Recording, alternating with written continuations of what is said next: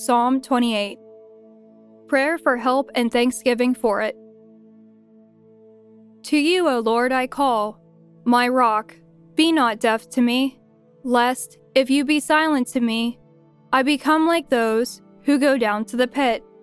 Hear the voice of my supplication, as I cry to you for help, as I lift up my hands toward your most holy sanctuary.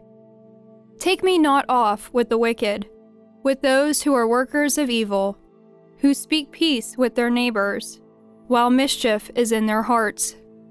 Repay them according to their work, and according to the evil of their deeds. Repay them according to the work of their hands.